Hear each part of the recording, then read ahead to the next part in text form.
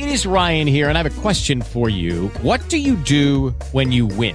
Like, are you a fist pumper, a woohooer, a hand clapper, a high fiver? I kind of like the high five, but if you want to hone in on those winning moves, check out Chumba Casino. At ChumbaCasino.com, choose from hundreds of social casino-style games for your chance to redeem serious cash prizes. There are new game releases weekly, plus free daily bonuses. So don't wait. Start having the most fun ever at ChumbaCasino.com. No purchase necessary. VGW Group. Void where prohibited by law. See terms and conditions. 18+. Judy was boring. Hello. Then Judy discovered ChumbaCasino.com. It's my little escape. Now Judy's the life of the party. Oh, baby, mama's bringing home the bacon. Whoa, take it easy, Judy. The Chumba life is for everybody. So go to ChumbaCasino.com and play over 100 casino-style games. Join today and play for free for your chance to redeem some serious prizes. ChumbaCasino.com. No purchase necessary. Void where prohibited by law. 18+. Terms and conditions apply. See website for details.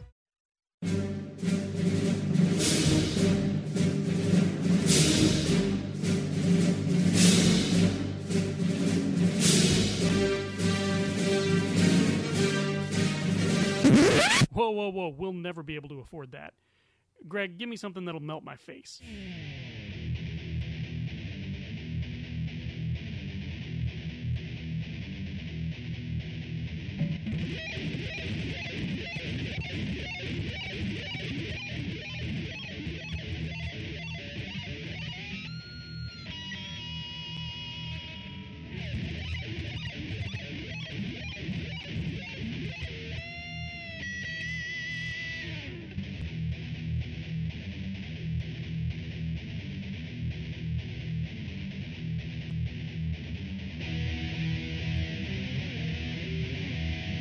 Congratulations. You just started listening to Bantha Banter, a Star Wars chat show.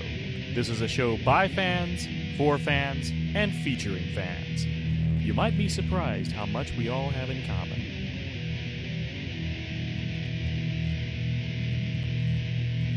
Hello and welcome to Bantha Banter, a Star Wars chat show. I'm Jeff. And I'm John. And we have a very exciting couple of topics for you today, folks. In fact, we've got part one of, what is it going to be, probably maybe three or four if I get verbose, and let's be honest, it's a 50-50 chance. Yeah, we'll go the Last Podcast Network route and say 3, maybe 4 episodes on it.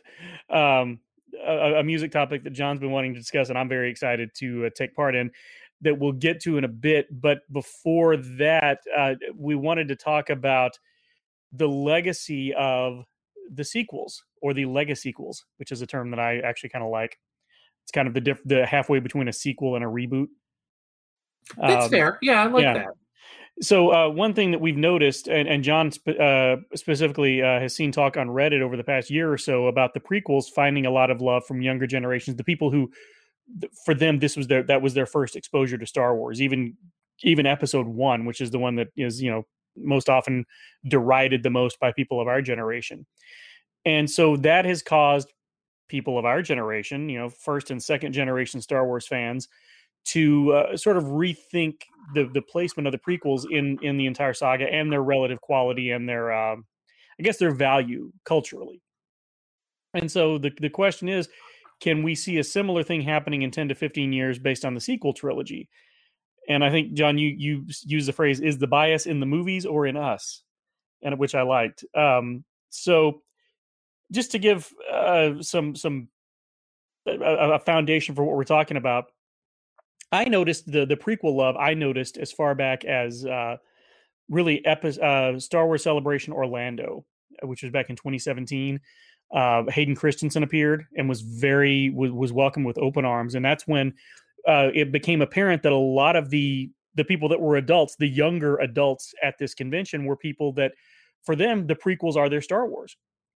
The prequels, exactly. You've got a generation that is the prequels, and that generation and the generation immediately after them, for them, it's the Clone Wars, which is going to be very interesting in a few years as well, to see the nostalgia come back for that in the next 10 years or so.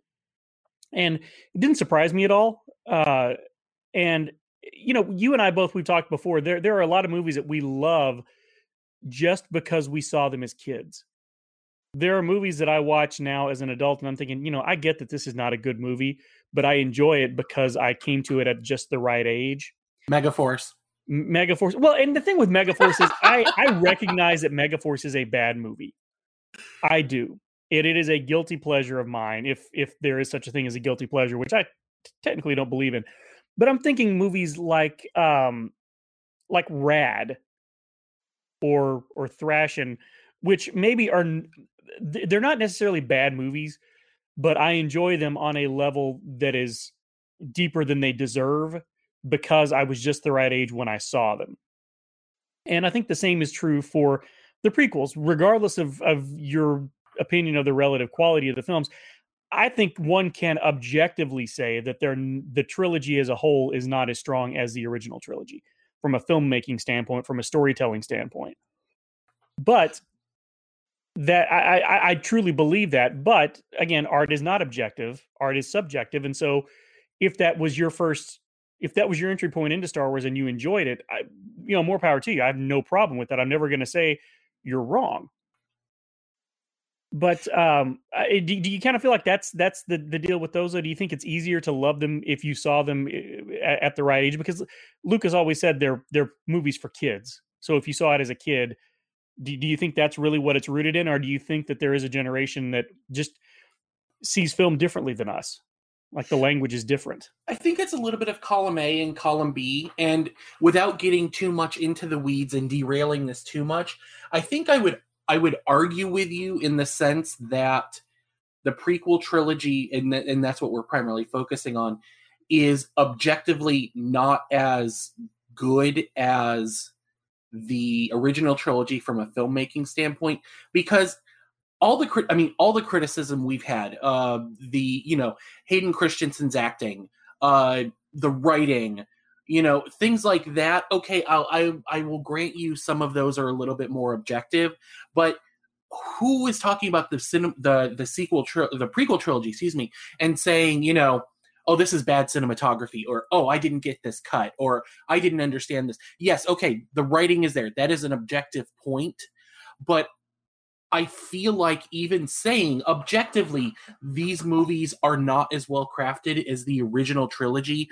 is part of our own personal bias. Yeah, that's fair. That's fair. And when I'm thinking crafted, I'm thinking specifically, I'm thinking the writing and the acting specifically, and to a lesser extent the special effects. I personally don't think the special effects are, in many cases, are as good and as effective. But again, that's also a personal bias as well. But I'm thinking strictly storytelling and acting. But you're absolutely right. Cinematography, costume design, everything else is stellar. So that is a blind spot on my part. So really what brought this on for me, and you and I had actually been talking about this topic for a while, is thanks to pandemic life, even though we're in the tail end, we are still in pandemic life, I decided to re-binge watch Game of Thrones. And it occurred to me, for all the vitriol and hate that the last 2 seasons get, when you watch them with the benefit of time and hindsight, they're actually not bad. And I would argue, especially in the 8th season, while it ended abruptly, they're actually quite good. And it's the same deal with kind of the prequel. I went back and thinking about the prequel trilogy, it's the same deal. Yes, there are moments in episode 1 that are not subjectively good to me. There's some of the acting, some of the writing, even some of the story where I'm just like, okay, I don't enjoy this. But as a whole, when you really look at it, when you kind of look at the overarching structure, this vitriolic reaction that so many people had when it came out of, George Lucas has ruined Star Wars. It never got quite as bad as people burning their Star Wars shirts and shredding their Darth Vader masks. At least I hope it didn't get that bad. I never saw it. Yeah, it seemed like it wasn't quite as bad. It seemed like it was worse. The backlash from The Last Jedi and Rise of Skywalker were worse, but I think that's only because social media was so much more prevalent, and those immediate reactions were possible. But really, for me, and you mentioned I mentioned to you, and then you mentioned a couple minutes ago, kind of this concept of looking on Reddit, for lack of a better term, there's an entire subreddit that's our prequel memes, which is literally, I mean, okay, first of all, it's memes. So, I mean, a limited audience there. Us oldies, are not the best memers, so I get it. But there's an underlying current of kind of this love for the prequels. And for certain characters, I mean, even some of it has slipped into popular vernacular. The whole concept of, walking up to someone and saying, hello there. And then the response is always General Kenobi, right? Kind of echoing that episode 3 scene. Or in one of the more bizarre ones that I don't quite understand as well, but the whole concept of Anakin Skywalker and the kids in the Jedi Temple. And It's like, well, this is a little dark, and I get that you're kind of lampshading it maybe to take some of the darkness out, or I don't know, maybe they're just embracing the dark, who knows. But as I said, there's kind of this undercurrent. There's a love for these sequels, prequel sequels, wow, if you combine prequel and sequel, you get prequel. Wow, that's deep. These prequels, and I think some of it is, yes, this was their Star Wars. This is what they saw in the movies. And this is what they grew up with. But I also think some of it has to do with our own inherent bias. And I think it's something that was magnified with the sequel trilogy. I think after not getting anything cinematic between 1983 and 1999, we all, as a collective group, not necessarily one individual, had in our minds the way Star Wars was, quote unquote, supposed to be. And as a consequence, so many people went into episode 1 thinking, okay, we're going to see more epic space battles. We're going to see, we're going to see the Jedi at their height, and we're going to see a younger Yoda, maybe, and we're going to, and it's going to all be about the fall of Anakin Skywalker into Darth Vader, which, by the way, is totally what we got over 3 movies. But because it didn't match so much of what so many people had in their minds, they were disappointed. It's kind of going back to Game of Thrones. Dany Targaryen technically won the Game of Thrones for about 30 seconds. But it didn't happen in the way people thought it should. It didn't happen in the way it was expected. And so there was this outcry. Well, this was too fast. It was rushed. It boiled down to, this isn't the way it should have been done. And we're back to episode 1. It's the same deal. We open with a trade dispute.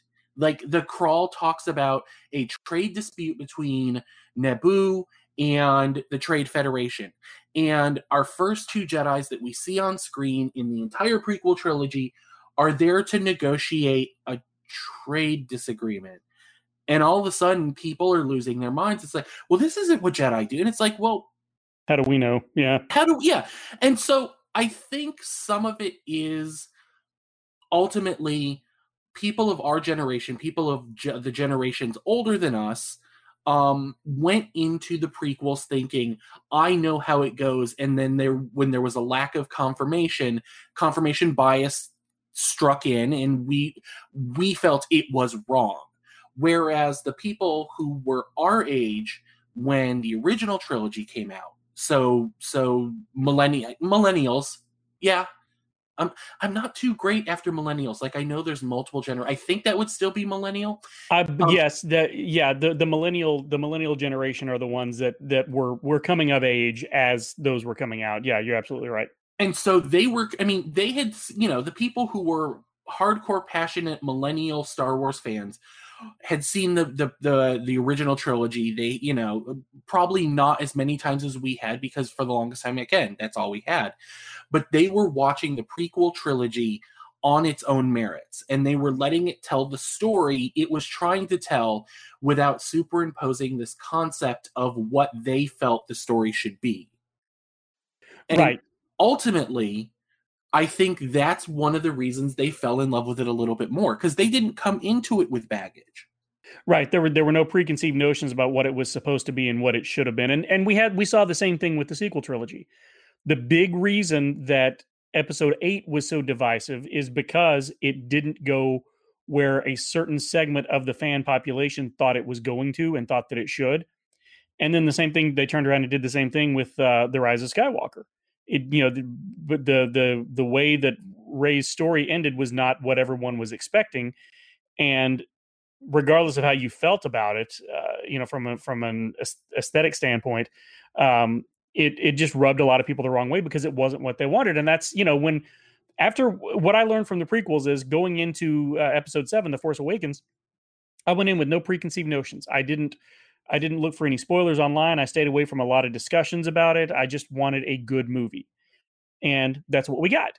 And same with episode 8, episode 9, jury's still out. We all know kind of how I felt about that. But it's going to be a while before I really know exactly how I felt about it. But, I think we saw a lot of the same thing. And so I think you're probably right. I think that we're going to see a lot of the same thing in about 10 to 15 years. Like you said, we're going to see a lot of kids who that was their first Star Wars championing those. However, I think this is me prognosticating here, I do think it's going to be a little bit different because the climate for entertainment is so much different now. Things have a shorter shelf life even than they had in 99 and the early 2000s, because even then, things weren't playing in theaters for months at a time like they did when the original trilogy was out. You would have Star Wars would play for years. My dad saw The Sound of Music 4 times over 4 years at a theater in Charlotte, North Carolina, because it just kept playing there.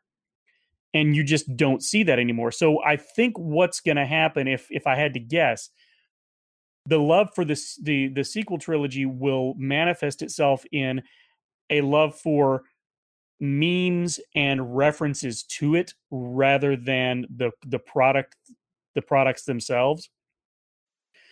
But again, I think it's going to be roughly the same sentiment. It's just going to manifest itself in a different way.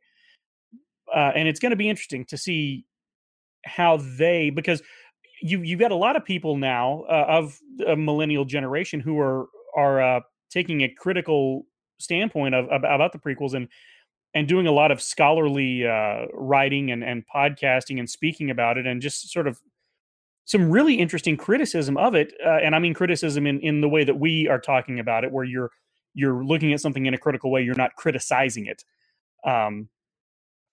Criticism is not always negative.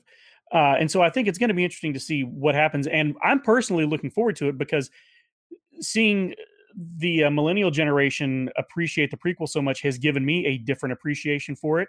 And I look forward to having the same experience in another decade or so with the sequel trilogy. And I appreciate the sequel trilogy more than I do the prequel trilogy anyway. So it's going to be interesting to see what the 10-year-old hot takes are on it at that point. Right. And also keep in mind that our reaction to the sequel trilogy is what it is now. But another wrinkle that kind of just occurred to me is that it's almost like we're in this laboratory setting and we're recreating this experiment, but we're actually this time changing the variables. So in between 1983 and 1999, we didn't have any large screen Star Wars. We had the books, we had the comics, we had some interesting cartoons, to say the least. But those were our primary sources of kind of the Star Wars trough, for lack of a better term, for us to feed at. Then we had, oh goodness, what was it? 10 years roughly between prequel and sequel, roughly. 2005 and 2015. So yeah, it was a decade. 10 years. Yeah. Yeah. But in that time, we also had things like the Clone Wars. Yeah. Star Wars did not leave the public consciousness. Right. But we had a little bit more presence. But, 10 years down the road, as we're looking back at the sequel trilogy, we're going to have more main screen content. We already know that we are getting the Disney Plus series for Obi-Wan. We already know we're getting a Disney Plus series for Lando. We already know we're getting a Rogue Squadron movie. We already know well, we kind of know that we're getting a Taika Waititi movie trilogy. I keep going back hearing both things. Is he getting a movie or is he getting a trilogy? I have no idea. I would be fine with either one. Yeah, so he's getting something. And then you've still got, theoretically, the Colin Trevorrow trilogy. Theoretically. Like, it's one of those, no one has said, no, it's not happening yet. Pretty sure it's not happening. He got fired from episode 9. I'm pretty sure that's not happening. But also, you got to keep in mind, a lot of people now are going back and looking at that and saying, well, that maybe was a bad idea. Especially when the quote unquote hashtag Trevorrow cut got released for episode 9, and all of a sudden everyone was like, okay, this could have been a not crappy movie. Right, but I'll tell you the reason that there are a couple of reasons that won't happen. I personally believe is it would require too many people admitting that they were wrong who don't want to admit that they're wrong. And B, it would set a dangerous precedent, which the Snyder Cut has already set. Warner Brothers has already done with the Snyder Cut, but a dangerous precedent for basically fans getting to pout until they get their way. Well, and that's not a way to run a railroad or a media franchise. It's not, but as long as Disney or Warner Brothers or whoever think that they can make money off it, it's always going to be a factor. But True. Honestly, Good that's point. neither here nor there. What I'm trying to get at is in the 10 years between the Rise of Skywalker and that mythical 10-year mark where we can start looking back with enough time, with enough distance to, start kind of reassessing our personal feelings on the sequel trilogy, is that we're going to have probably 3, if not a couple more movies. We're going to have multiple long-form shows. And let's be honest, Disney is really kind of knocking it out of the park with their, this limited form series that they're putting out, whether it's in the Marvel Cinema Universe, whether it's in the Star Wars. I mean, let's be honest, The Mandalorian is probably one of the best, at the time, short-term, but looking more like a medium or long-term series than we've had since a Breaking Bad. I'm trying to think of series that have just kind of been so beloved and just had that mainstaying power that kind of ended on a high note. And I have to assume that Jon Favreau and the rest of the crew are of that mindset of they're not going to let the Mandalorian go until, for the love of God, just ended already. Right. So I wonder how that's going to color things too. Are we going to have kind of this Star Wars fatigue continuing, for lack of a better term? I think it's going to depend on. I don't think we're going to have the fatigue because I think they've done a good job of pulling back in a way, because we haven't had any new cinematic films. If Disney handles it right, I think it'll be fine. And I think a big part of it is the legacy of the sequel trilogy is going to depend on how Disney handles it, because one of the things that has made the re-embrace of the prequels so welcome for me is the fact that Disney, while the sequel trilogy basically ignored the prequels, Disney itself has not shied away from it. With The Mandalorian, there are references to things that happened in the prequels. We're getting the Obi-Wan series that uses Ewan McGregor, The Bad Batch, which 3 episodes in, as of this recording, I'm really enjoying a lot more than I thought I was going to. Same.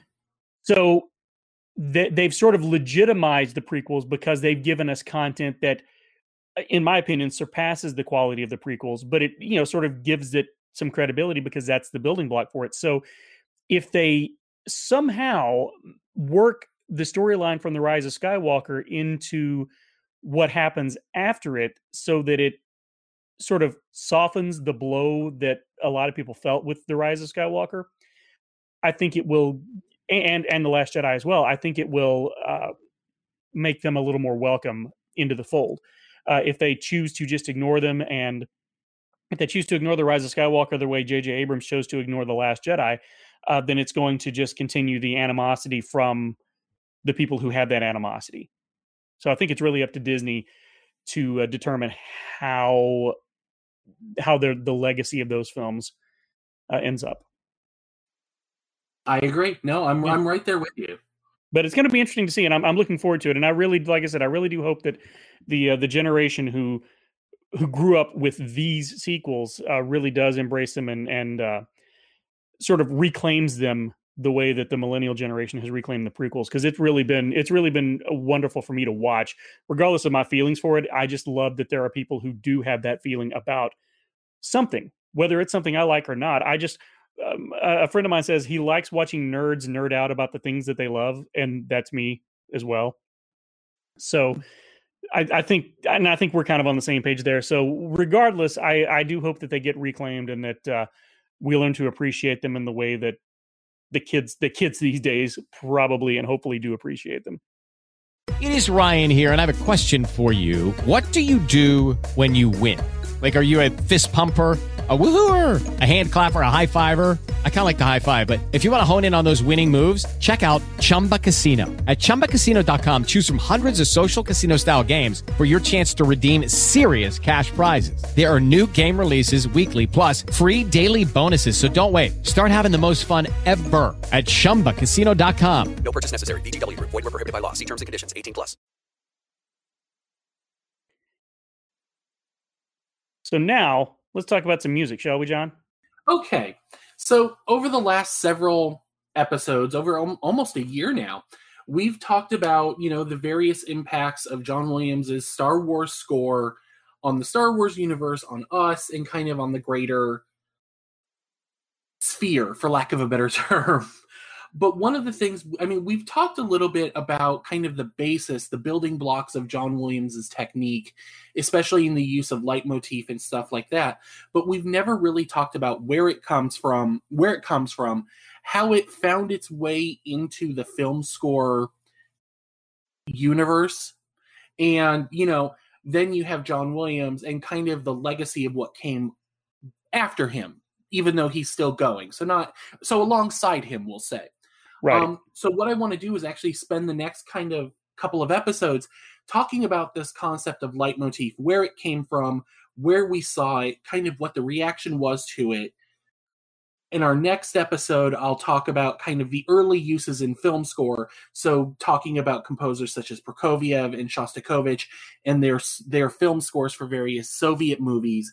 And then you've got Eric Korngold, you've got Miklos Rozsa, and their early works with kind of the Errol Flynn and King Kong and even into Bernard Herrmann with the Psycho movie.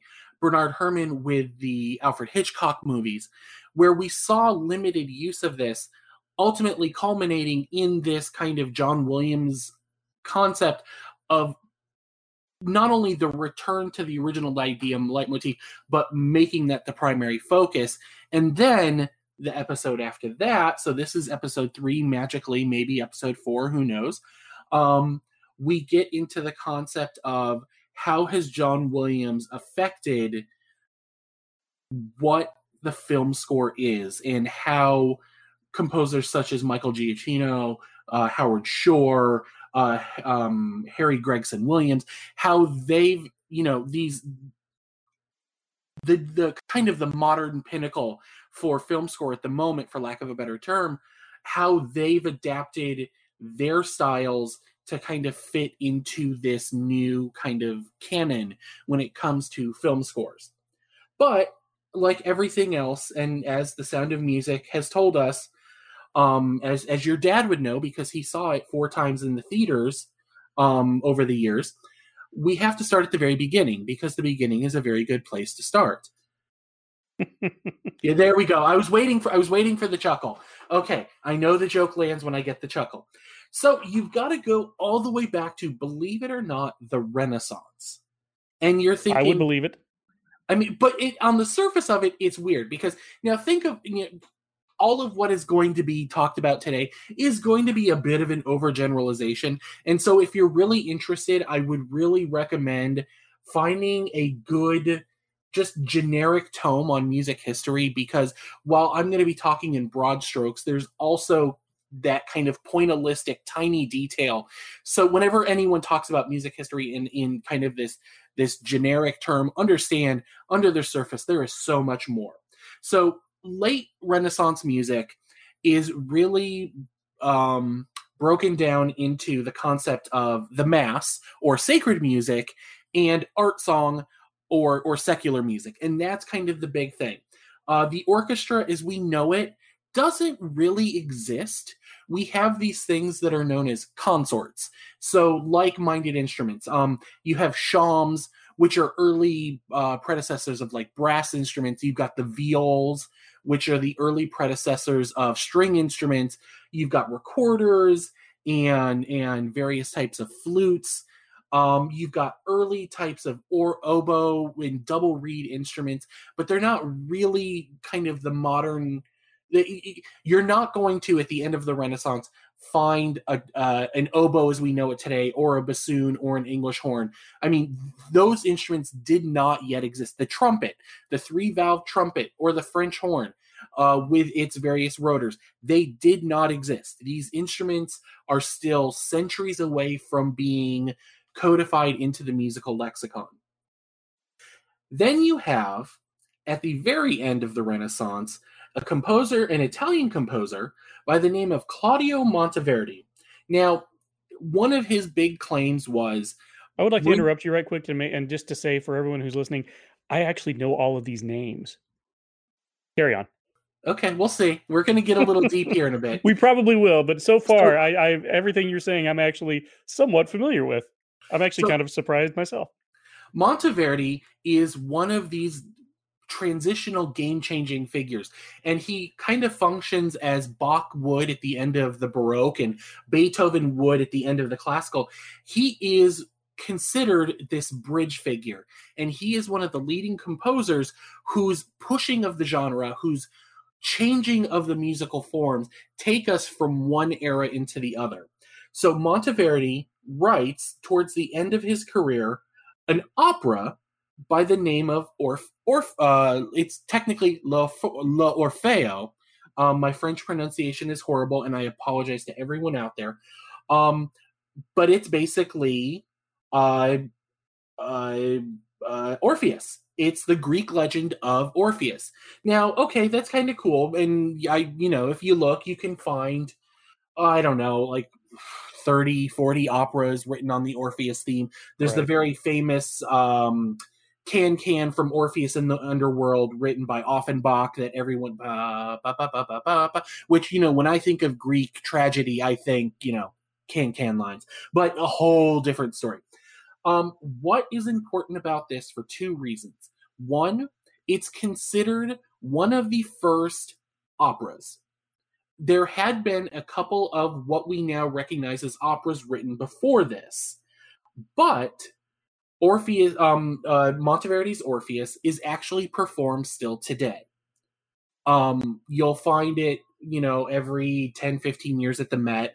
A lot of mid-tier operas will still do this, especially with the advent of the historically informed performance movement. Secondly, because of the larger scale of the work, what Monteverdi did was he combined these consorts. So you had your shawm consort and your viol consort and your recorder consorts. Only he didn't write for them separately. He started writing them together, which meant for the very first time we have an ensemble that is going to become the orchestra.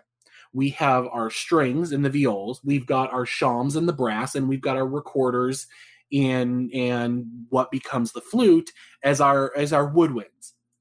Lastly, it's fascinating because even then, back in the Renaissance, Monteverdi started defining what would become the leitmotif. Now, we had seen some of this kind of like the proto-leitmotif, the proto-beginnings of it. Even before then, you had things such as cantus firmus masses or parody masses, where, and not parody as in you were making fun of something, but what they would do is they would take a pre-existing theme and then they would write the entire work around that theme. Not necessarily a theme and variations, but almost this concept of, we're going to use this as our theme, and then we're going to write some more music to go with it. Again, horrible oversimplification. But in Orpheus, what Monteverdi did was he took some of these themes, some were original, some were pre-written, but he started associating them with specific characters. So when Orpheus would sing of a particular thought or an idea, you might hear a little snippet here or there. It wasn't consistent, it wasn't always done, but it was one of the first examples of this remembrance motif that we had. Forward now into the late classical, early romantic, you've got Carl Maria von Weber, who is writing Der Freischütz, which is interesting because that's kind of one of our next steps in opera. And it's not a pure opera in the sense of there's always music and all that, but there is spoken dialogue as well.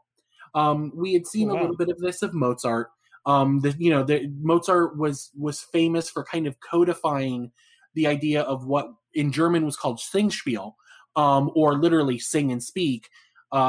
Magic Flute is actually a really famous example of the Singspiel because there are actual spoken dialogue in between arias and duets and so on. So let me interject something real quick. I've heard that term before, and I've heard it applied to Sondheim a lot as well.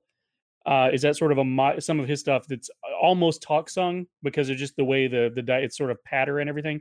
Is that sort of a modern equivalent to something like that? Do you want the official party line answer, or do you want to know what I really think? I want to know what you really think. That is music theater snobs being pretentious.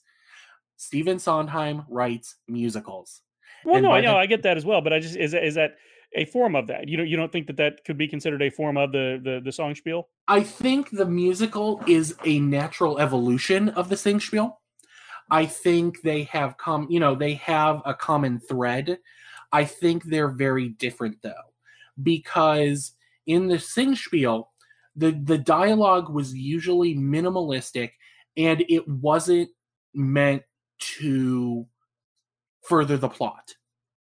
Whereas in modern musical theater and Sondheim, even to the minimalistic at times degree that Stephen Sondheim does it, the book scenes are still plot driven.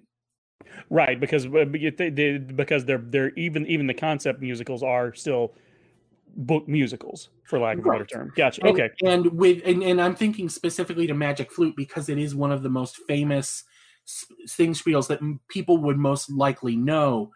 The dialogue in the dialogue in between various numbers is like, oh wow, that was weird, wasn't it? Yeah, I wonder what's going to happen next. Music starts, and then the Queen of the Night comes in riding a massive horse.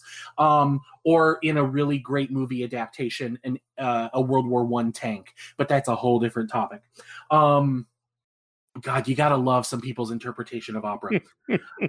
So we're now at Der Freischütz, and Weber is now he is taking it a step further, and he is associating certain musical ideas in a smaller scale with certain people. And I'm thinking specifically with Samuel, who is the analog for the devil in Freischütz, who is always associated with a diminished seventh chord. So now we have this idea of not even a melody or a theme, but a certain chord is being associated with. So we have now yet another modern or another block of this leitmotif ideal. We get more into the romantic period, and one of the most concrete early examples is Hector Berlioz in the Symphonie Fantastique, the Fantastic Symphony. It's a symphony in name only. It's incredibly programmatic. It is a 5-movement work that basically tells the story of an artist who has this unrequited love for a woman. And so he gets high on opium and has a dream. I'm not even making this up, people. This is read the script. So it starts out, the first movement is him introducing the woman, and she has this very specific fixed idea, this musical thought that then pervades through the next 4 movements. The second movement is this idyllic scene in the countryside, and there's picnicking and so on and so forth. And then we get, she eventually rejects him, and then he kills her because, again, opium, not even once. And the fourth movement, we see, he's marched to the scaffold, and he has his head cut off. And in that moment right before he sees her, he sees her in the distance as a ghost, and then you get this little snippet of her theme, and then you hear the blade drop, and it's actually really cool and you need to listen to this because it's brilliant. So we hear the little snippet of the woman's theme, and then this big orchestral hit, and then these 2 pizzicatos in the low string. So it's like whomp, bum, bum. So you actually hear the guy's head being cut off and his head bouncing down the stairs. And then we get to the last movement where now he's descended into hell because, well, he killed her. And lo and behold, there she is, because it turns out she's a witch. And we get this same theme intermixed with kind of this witch's dance. But it's still this concept of the ideal theme, the idée fixe associated with this woman, and we see it elongated, we see it shortened, we see it augmented, and everything throughout the entire piece. That takes us to the big papa of leitmotif. And this is kind of where we're going to wrap it up for today. Richard Wagner, German composer, known for defining the mid-romantic opera with his song cycle, Der Ring des Nibelungen, or The Ring of the Nibelungs. Based off of Norse heroic legend, it is a 4-cycle opera, with each opera lasting anywhere between 4 and 72 hours in length. It feels like these are long. I've seen a production that was filmed for television. I've seen a portion of it, but yeah, it was like a 9-hour cycle they were doing because It is intense. Anyone who can survive an actual ring cycle performance is, they're special in my book. So what we have here is Richard Wagner, taking this idea of the leitmotif and combining it into. He also had this concept of the total work, that music and singing and the orchestra and the lighting and the sets and the costume and the staging. It was this concept that all of those parts form a whole that is, it's the old adage, the sum is greater, the whole is greater than the sum of its parts. Right. That Wagner was one of the first composers to try and codify that in his work.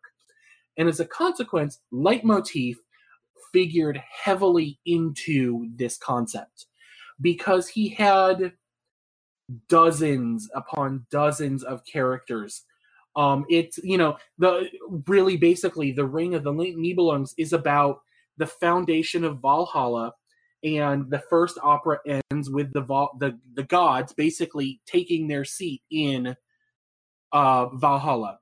Then, and as the story kind of gives away, there's a ring, and you might find some parallels to another epic cycle of literature that uses a ring.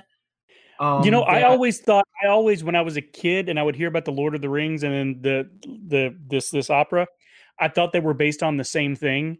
And so when I became an adult, I was very confused when I realized they weren't.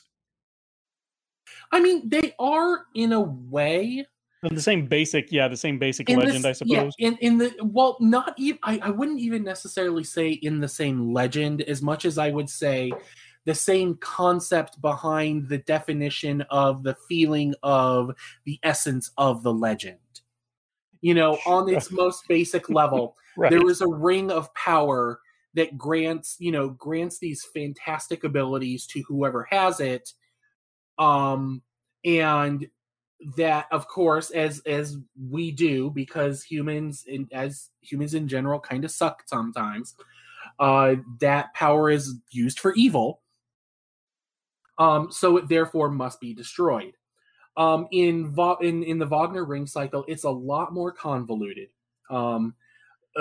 Spoiler alert: the Frodo of the story dies early. In the last opera, the Aragorn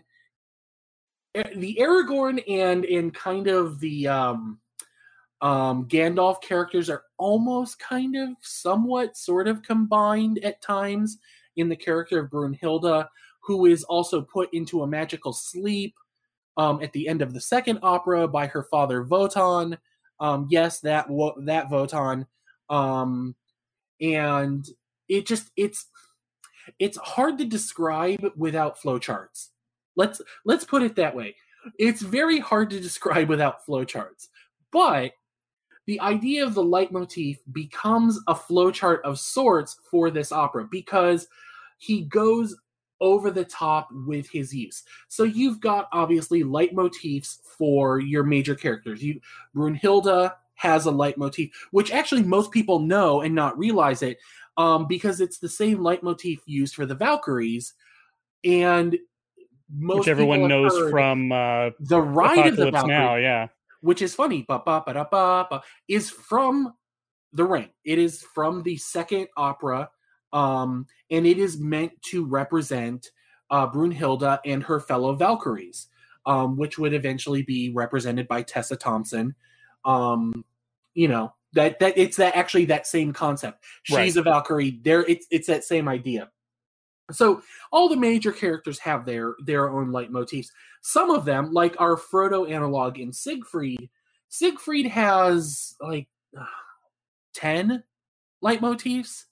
Not only does he have a leitmotif for himself, he has a leitmotif for when he's traveling. He's got traveling music.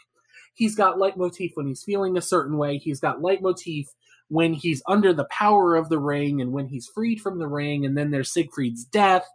But even taking it down to ideas like there is a leitmotif for whenever the concept of servitude or humility or representing a spear, like a literal spear, like that's how in depth the concept of leitmotif in the Wagner cycle gets. The irony, of course, being that Wagner hated the term leitmotif.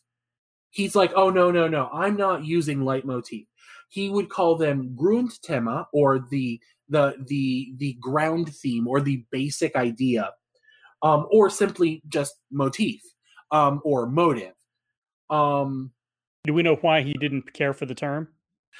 Honestly, because he was a megalomaniac, and that's what I assumed. He hated the concept of he was using something that he didn't invent. Right. You have to remember, Wagner was so megalomaniacal that he decided there was no opera house in the world that was grand enough to house his ring cycle. So he built in Bayreuth his own opera house that is literally meant, it was originally intended just to perform the ring cycle. And Bayreuth actually exists today. And up until, the last couple of years, because of, the end of the world, every summer they do a cycle. They do a festival of Wagner operas. They won't necessarily do all 4 ring cycle operas anymore every year. And they'll pair it usually with some of his non-ring operas, such as Parsifal or Tristan and Isolde or Lohengrin or any of his other operas. But they are one of the few places that still, with semi-regularity, will still do a complete ring cycle in 1 year. And it's all because he just decided no one was good enough for him. Right.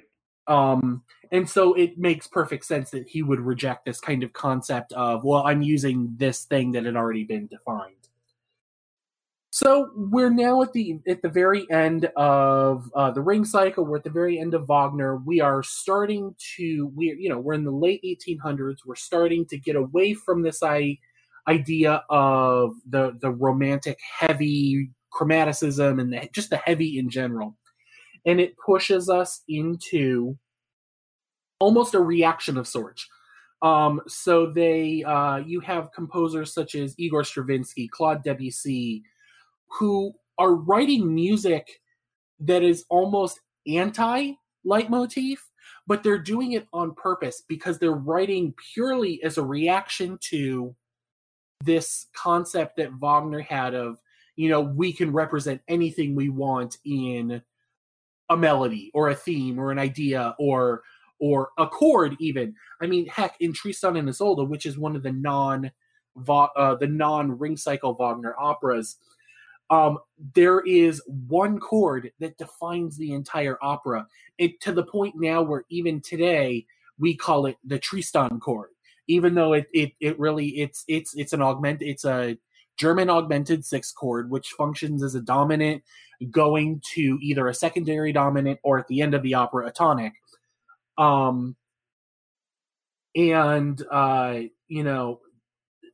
The irony being that so many of these Debussy and Stravinsky themes, while they were trying to avoid leitmotif, are still Clair de Lune is one of the most famous pieces that Debussy wrote, which was supposed to be kind of like this musical painting of color and light and all of that.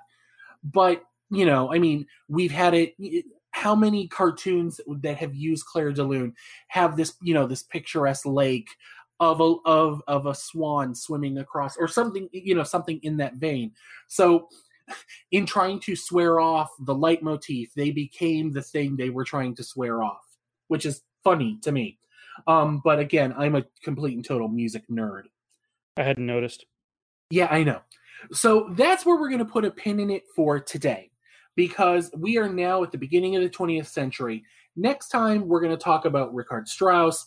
We're going to now get into the film scores of Prokofiev and Shostakovich and Korngold and Rocha and Bernard Herrmann. And we're going to talk about how they've picked up this idea of the leitmotif and they've started adapting it to their use.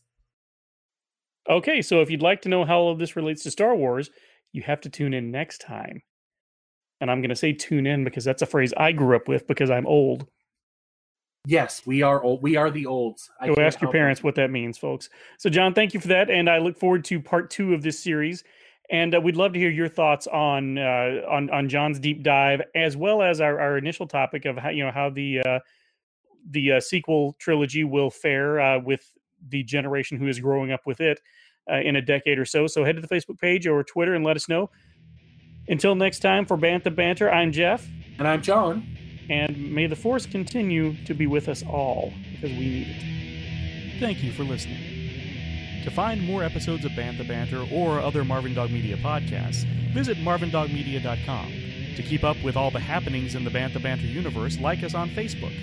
Follow us on Twitter at Marvin Dog Media, Instagram at Marvin Dog Media, and Pinterest at Marvin Dog Media. This show has been a production of Marvin Dog Media, all rights reserved. How many times can we say Marvin Dog Media?